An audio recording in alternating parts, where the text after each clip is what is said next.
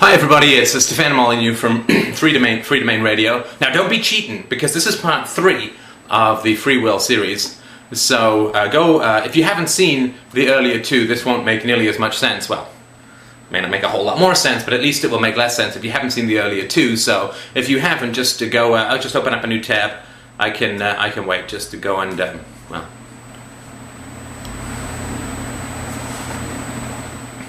Really? Back already? That was great. I didn't even know YouTube had a fast forward. Okay, so now we know that that there is a history of free will versus determinism. The idea that atoms don't have free will doesn't stop free will from being a potential effect of an aggregation of cells. And we also have looked at a theory of free will that I'd sort of like to propose, which is our choice to submit our ideas to universal principles or not to submit our ideas to universal principles, because universal principles is what takes a desire away from mere appetite and puts it into a moral structure that is universal. In the same way that a scientific methodology or a scientific way of examining the truth or false value of particular propositions takes it away from the realm of faith or prejudice or mere opinion or personal preference and makes it a universal statement. I like ice cream is subjective and personal. 2 + 2 is 4, or a rock falls to the earth at 9.8 meters per second, or gases expand when heated. Those are universal statements. So free will really is the choice, not just to look at the long-term and the short-term effects of positives and negatives, to do a cost-benefit analysis while taking into account long-term effects, but to compare personal justifications for action or belief with universal standards, which is an involuntary thing that human beings just seem to be drawn to do. Nobody can act without justifying it, and if you have little kids, 3 or 4 years old, or even 2 or 3 years old, and they're having a fight, human beings are just innately, each kid will point at the other and say, "He started it!" And if that's not, then if that doesn't happen, then you have an alien child and should take that child to Roswell for an examination. So, let's look at the possibility that I am totally and completely wrong with my statement that free will is the capacity to compare opinion to objective rational standard. Let's say that that is completely and totally incorrect. I'm perfectly happy to take massive swings at my own ideas. In fact, I do that quite obsessively before ending up standing here in front of you. So let's say that I'm completely and totally incorrect as far as my formulation goes. Well, both in terms of free will and this idea of comparing subjective opinion to objective theory, let's say it's completely wrong. What are the consequences of that? Well, as those of you who've studied sort of any of the philosophy that we've put forward here, or just this is all the way back to Aristotle and the pre-Socratics, there are certain statements that self-detonate. Right? Certain statements that self-detonate. For instance, if I say, "I do not exist," clearly that is a self-contradictory statement. If I do not exist, I cannot say, "I do not exist." I cannot say to you, "All language is meaningless." Right? That's a self-detonating statement, because obviously, if I say that all language is meaningless, either you understand that, in which case not all language is meaningless because you've understood the proposition that all language is meaningless, or you don't understand it, in which case, why would I be saying it? If I truly believe that all language is meaningless, I would never use language to try and communicate that. I would use mime or something annoying. So there are lots of statements. If I say nothing is true, or if I'm a nihilist, nothing is true, well, that's a self-detonating statement, because I'm saying it's true that nothing is true, but if nothing is true, it can't be true that nothing is true. So there's myriads of these, and they are often overlooked when it comes to debates. If you're debating with a statist or a minarchist, or somebody who believes a government should run things, then you're debating with them, right? So the two of you are saying that reason and evidence should be used to resolve disputes. But at the same time, if they then say, well, we need taxation for national defense, taxation is by definition the initiation of the use of force against usually disarmed or underarmed citizens. And therefore, if you say that the government should run national defense, or the roads, or the police, or whatever, then you're immediately saying both that we should determine this debate, resolve this debate by reason and evidence, but the provision of defense, or police services, or roads should be determined through violence, through force, through the initiation of violence in the form of taxation. But you can't have it both ways. You can't say human disputes among peaceful citizens should be resolved both as an ideal by reason and evidence and as an ideal by violence and imprisonment. You can't have it both ways. You can't have opposite rules for the same situations. You can't say one rock falls down and one rock falls up. You can say whatever you want, but it's nonsense. So here is, we're going to bring back Joe Big Face, right? So he's got a theory, right? So he's got a theory called free will, right? This of course is my definition or opinion of free will. You can go into lots of stuff about free will, but just trying to put a framework in here, right? And then we have Joe, other guy over here, who has a theory called determinism. Determinism, fair enough. And if this is mere opinion, right? If this is all subjective, if the belief in free will or the belief in determinism is completely a subjective state, right? If there's no possibility of comparing a subjective state to an external verification, as I've mentioned before, if I have a dream about an elephant and I say to you the next day, dude, I had a dream about an elephant, then there's no way, there's no conceivable way with existing technology to find out if it's true or false, whether I did or did not have a dream. It's entirely based on self-reporting. So, I mean, things like I like ice cream or I'm happy, or these things have some external verification. But if I say a perfectly and epistemologically subjective statement, like I had a dream about an elephant last night, there's no way to compare that to any kind of external standard of truth. If that is the case, free will and determinism are purely subjective states that can never be verified against any kind of objective standard, then there's no possibility, there's no reasonable situation, there's no sane circumstance under which a determinist would attempt to convince someone who believes in free will that the free willer was wrong. Let me go over that again. It was a long sentence, I got to breathe. If I say to you, I had a dream about an elephant last night, is there any conceivable situation under which you could sanely and rationally say, no, you didn't? Assuming I slept and blah, blah, blah. If I wake up and say to you, I had a dream about an elephant, is there any conceivable situation under which you would say, no, you didn't, you had no dream, or you had a dream about a peacock? No, it would be insane, because this is a purely subjective state, no way to verify. So, determinists, when they argue against free will, or free willers when they argue against determinists, are automatically saying that there is an external standard of truth that our opinions must be subjected to, right? So, what happens is, there's something out here in the universe, to oversimplify it a little bit, but this is perfectly valid, right? There's something out here in the universe that we compare this to, right? So, if I have a belief called E equals mc squared, right? X equals 2 mc hammers, then, and this guy says E equals mc cubed, see that at all? Yeah, actually not too bad. Right? Then we don't argue E equals mc squared like we argue whether or not I had a dream about an elephant last night. What we do is we measure E equals mc squared to reality, right?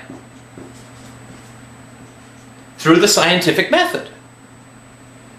If I have a belief which says fish can fly for hours, right? Fish fly hours. No, fish cannot fly like arrows. We don't debate this back and forth amongst each other. I put forward a proposition that say, fish have wings with feathers and can fly for hours. I just have to find them, and of course when I do, they'd pretty much be birds, right?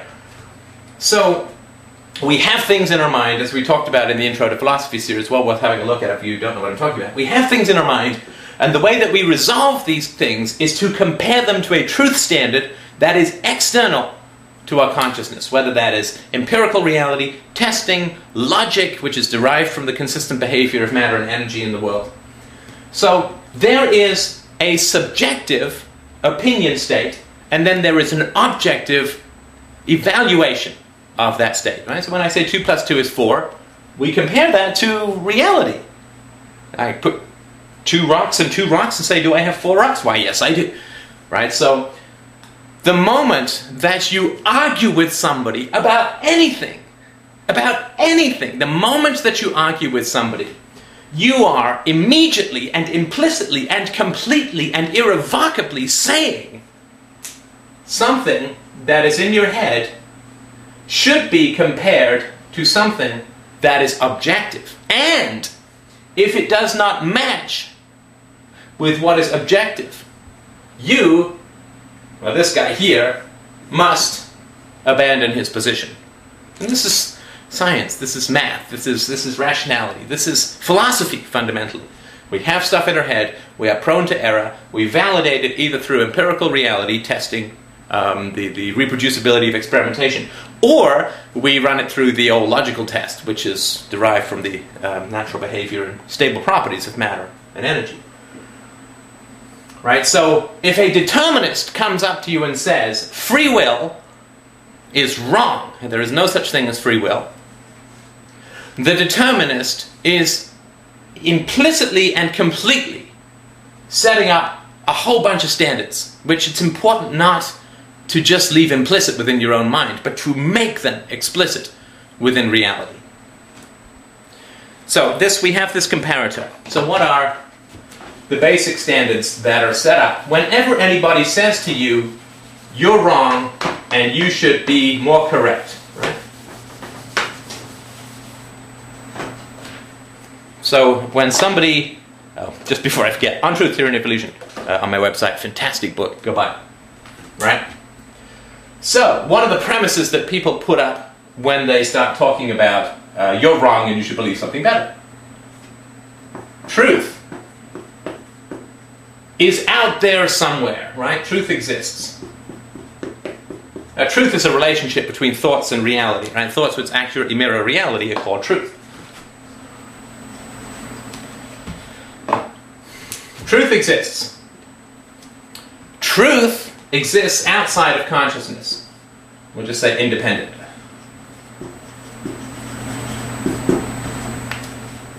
So, truth exists independent of our mind, right? Because if I say, well, I'm a determinist, and I think that you should stop believing in free will because I would prefer that you don't, well, nobody would take that as an argument, right? It's like saying, you should like chocolate ice cream because I like chocolate ice cream, but it's not a logical argument, right? That's just bullying or crazy talk. 3. Truth is better than error. Right? Better. Truth is preferable to error. Again, the moment that somebody says your ideas are incorrect and you should change your ideas to something that is more correct, truth exists independent of the human mind. Truth is better than error. Right? I come to you not to say, believe me because I'm me, but you should believe the truth which I am communicating. I'm just a vessel. I'm a mere vessel of the truth, and you should believe reality and logic and truth. Not just me. Otherwise, bullying. Truth is better than error. Because truth is better than error, we should prefer that truth. There's nobody who will say to you who's sane. Nobody will sit across from you in a rational argument and say, you are completely right, I am completely wrong, but I'm not going to change my mind. At least I've never had it. Maybe you've had it, in which case, back away slowly, don't make any sudden moves. We should prefer truth. Truth exists independent of human mind, it's better than error, and we should prefer truth. Right? Implicit is you can change your mind. Ooh, look at that. It's all flowing together beautifully. Can you see that? You can change your mind. You can change your mind. That is implicit in any debate that you have with anybody. This is why if I'm standing at the bottom of a huge hill, a rocky mountainside, and some boulder comes bouncing down, crashing trees and, going all of the way, kicking up all this dust and birds are flying, I don't sort of sit up there and say, go left! My car is down here! For the love of all that's holy, go left! I mean, go left, left! I wouldn't sit there with airplane flags and say, go this way, and so on, right? Why? Well, because a rock cannot change its course. A rock is not conscious. A rock cannot change its course. Right? Similarly, if I'm in the water and there's a shark floating around that is coming at me, I don't sort of yell underwater, it's wrong to eat me, you're not hungry, don't do it! Right? Because I recognize that a shark doesn't have consciousness and all they're going to hear is or something like that. You can change your mind. If I present you evidence and rationality, then you have the capacity to change your mind. Because if I genuinely don't believe that you have the capacity to change your mind, then it makes no sense whatsoever to argue with you. This is why you don't get a lot of debating societies gathering in the morgue and arguing with people 3 days dead. Jesus accepted. Because they don't have the ability to change their mind, because they're pretty much dead, right? That's the old Billy Joel thing, don't argue with crazy people. Right, so there's a number of implicit premises, right? Implicit in the nature of argument are these facts, right? So if we say that we have the choice to compare our thoughts to an objective standard of truth, if somebody says we do not have the capacity to compare our thoughts to an objective standard of truth, we do not have that capacity, it's not chosen, it's not available to us, it's all automatic, we just have this illusion that we do, then they're in this framework. They are completely self-detonating their logical statement. If I say we can never compare our internal states of mind to an external standard of truth, then I'm saying it is true that we can't do it, it's independent of our mind, it's an external standard, it's better than error, so we should prefer it, but we can't prefer anything. We should prefer truth and that you can change your mind. The moment I say we can never compare our internal states to an external standard of truth, I've immediately detonated my statement. Right? It is a self-contradictory statement. It is exactly the same as saying I don't exist. So, I mean, this is 2 plus 2 is 5 is still a logical construct that can be proven or disproven. But I don't exist, language has no meaning, your ears don't work, right? I mean, if I'm using audio, then I have to assume your ears work. So you can't possibly argue that human beings cannot compare their internal states of mind to an external standard of truth. It's completely impossible. It is you're just shooting yourself in the foot with a thermonuclear device. So that we can absolutely pass aside as an invalid. Right? So anytime anybody debates anything with you, these are, and this is just a few of them, there are many, many more, and I'm sort of working on these in my new book.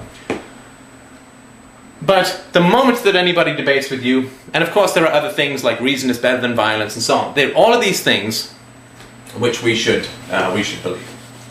Now, just to touch briefly on this compatibilist version, because you'll hear this kind of thing where people will say, well, there is no free will, but we can still have morality.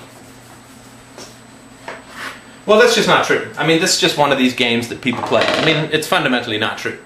Morality indicates that we have the capacity to compare what it is that we want to do and our justifications for it to an objective standard of morality.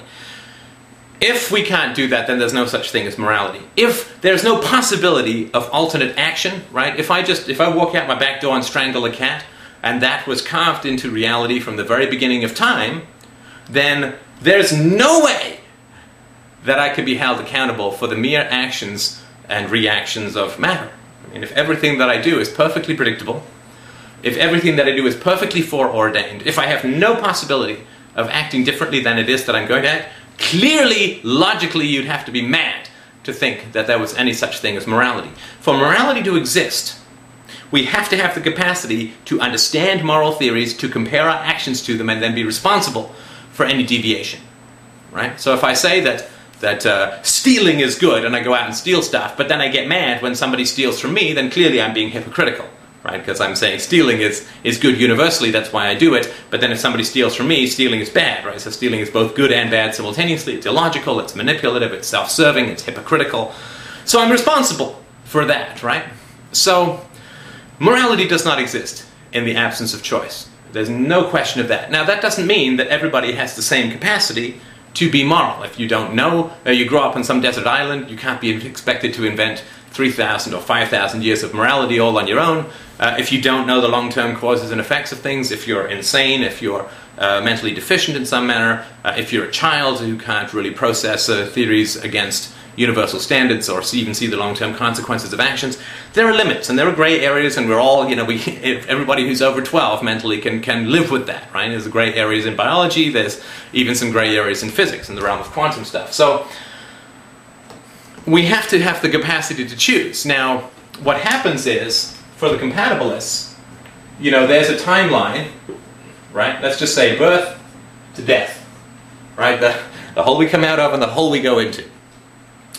Now, a compatibilist is going to say, well, we're chugging along in our timeline. Let's just say we're here, I'm 40. Well, we're chugging along in our timeline, but we don't know what is coming. So what we're like is, you see those newscasters, they got this thing in their ear, and they're like, this just in. What happens is that everything is unfolding in a now moment to us. We don't know what's coming. And so we're sort of like if you were in a play and the director was whispering the lines you were going to say into your ears as you spoke them, you wouldn't know what lines were coming next. But so it would feel like it was in the now, but it would still, the script is preordained. You just don't know what's coming next, right? So they say, well, because we don't know what's coming next, there's morality and so on. But that's all nonsense. That's complete, total nonsense. Right? If you don't believe that anybody has a choice, that anybody is responsible for their actions, right? Then of course there are things that go out the window, right? Morality. Morality is an illusion, just as free will is an illusion. Morality, spelling is an illusion, right? If free will is an illusion, then morality is an illusion. If free will is an illusion, we should get rid of it, the same way that we get rid of the illusion of God and the virtue of governments. Love, right? Preference, argument, or debate, whatever, right? Debate, responsibility as a whole, right? You get the whole idea, right? Why is it that love goes away? Well, I love my wife because she is noble and sweet and courageous and wonderful and affectionate and loyal and wonderful in every way. Well, the only way that I can love her is if I assume that she's earned these things through making choices to act in a better manner. So preferences as a whole, right? To go back to the boulder coming down the hill, I can stand at the bottom of the hill and I can scream that the boulder should go left or right. But that's irrational, because the boulder's going to go where the boulder's going to go. Me yelling at it isn't going to make a damn bit of difference, right? So if I am wise, and I just jump out of the way of the boulder, right? Because I know that me yelling at it isn't going to make a damn bit of difference. So if everything is as foreordained, the way that a boulder rolling down a hill is, then having preferences about anything is irrational, is insane. So you can't debate anything. You can't. You can't. A sort of perfect example of a foreordained situation where you don't know what's coming is a television show, right? So let's say you're watching Scrubs or whatever, right? And it's been recorded weeks or months or years ago, and you don't know what's coming next, but you do know that they're not ad-libbing on the fly, right? So it's been pre-recorded.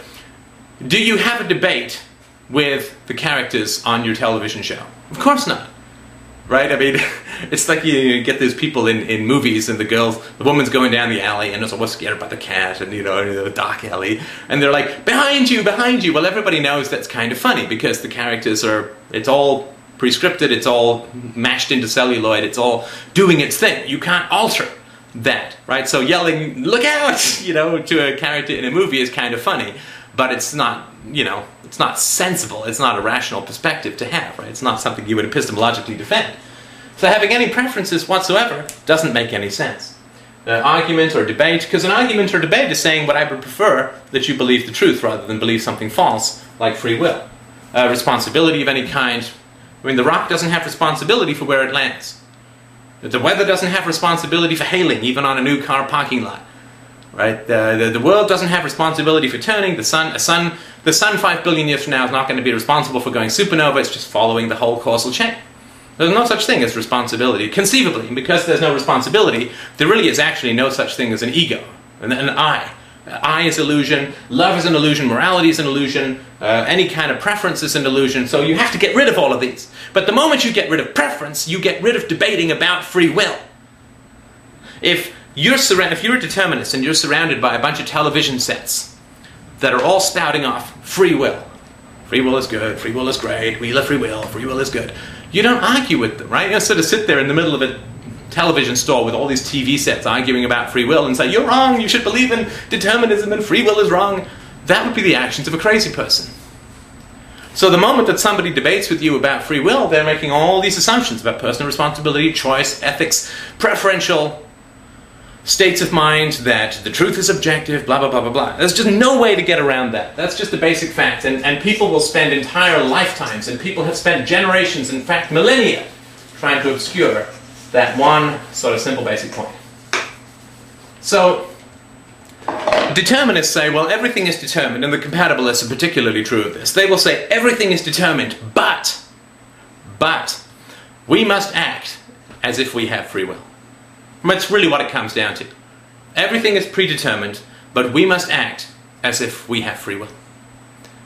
But that is complete nonsense. That's like me as an atheist saying, there is no such thing as God, but we must pray and go to church as if there is. I mean, that's just freaky. It's completely mad. If there's no such thing as God, your behavior must change. Like, what's the difference between believing in God and not believing in God? Well, not praying, not going to church, not feeling guilty about masturbation. Thank heavens! Right? All of these kinds of things. Not believing people can come back from the dead. Not believing in miracles. Not believing in old fairy tales as if they're true. Not worrying about hell or heaven. Right? When you stop believing in God, there are specific consequences to that change in belief, or that emergence of enlightenment or rationality. So, of course, the question I've asked for decades of determinists is, well, what changes? Right? So if you're going to give up the whole idea of free will, what changes? Well, of course, they can't really go into what changes.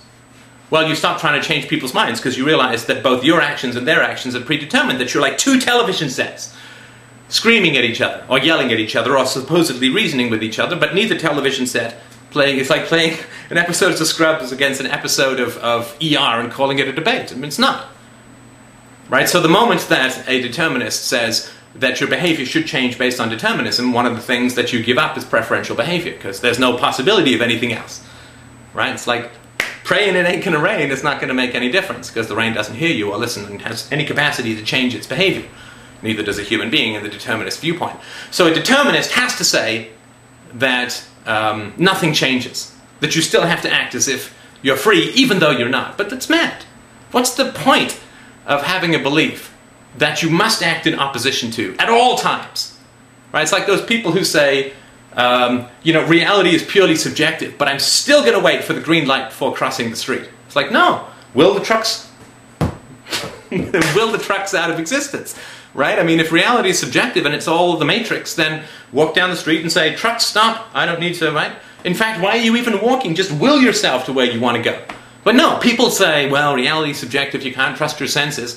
If you play tennis with them, and they don't just sit there and say, well, I don't know if we're playing tennis, I don't even know if I'm in shorts, maybe I'm naked, I don't know what's going on, right? They'll play tennis, and then they'll come back and say, well, you can't trust your senses, you see. And the same thing is true of determinism, right? If determinism has an effect on your belief system, then the first effect that it has to have is you stop debating with people. Stop trying to convince them of determinism, because all of that implies all of the principles involved in free will. Now, to sum up, and I wanted to keep this relatively short. So, there is a lot of implicit premises in debating with anybody, in applying rational theories or evidence or whatever it is, logic itself, to people, which is to say that there's a preferred state called truth, you should avoid error, you can change your mind, you have the capacity to control. And any determinist who comes in and says, well, I'm just trying to be like a billiard ball, who's hitting your billiard ball and bouncing you off in some other direction? I mean, just don't debate with them, right? They can never get mad at you for not debating with them because they're determinists. So if you decide not to debate with a determinist, he can't conceivably get angry. They always do. But he can't conceivably get angry because you deciding not to debate with him was predetermined from the beginning of time. It's like getting angry at standing outside in the sunlight for 8 hours that you got a sunburn. Well, of course you got a sunburn, right? I mean, it's not like the sun is offending you. It's just what happens in reality.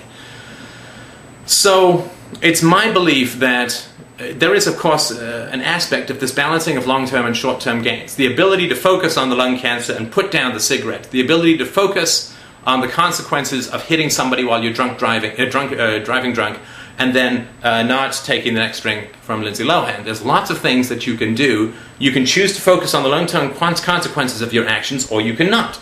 Right? It's just a matter of focus. Long-term, short-term, long-term, short-term.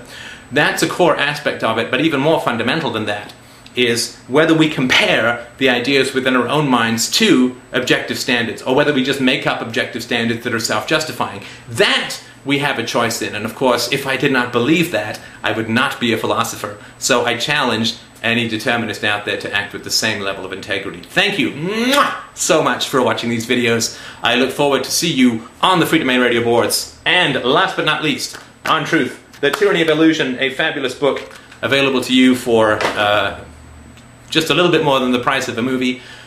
I absolutely promise you it will change your life. Thank you so much for watching. I will talk to you soon.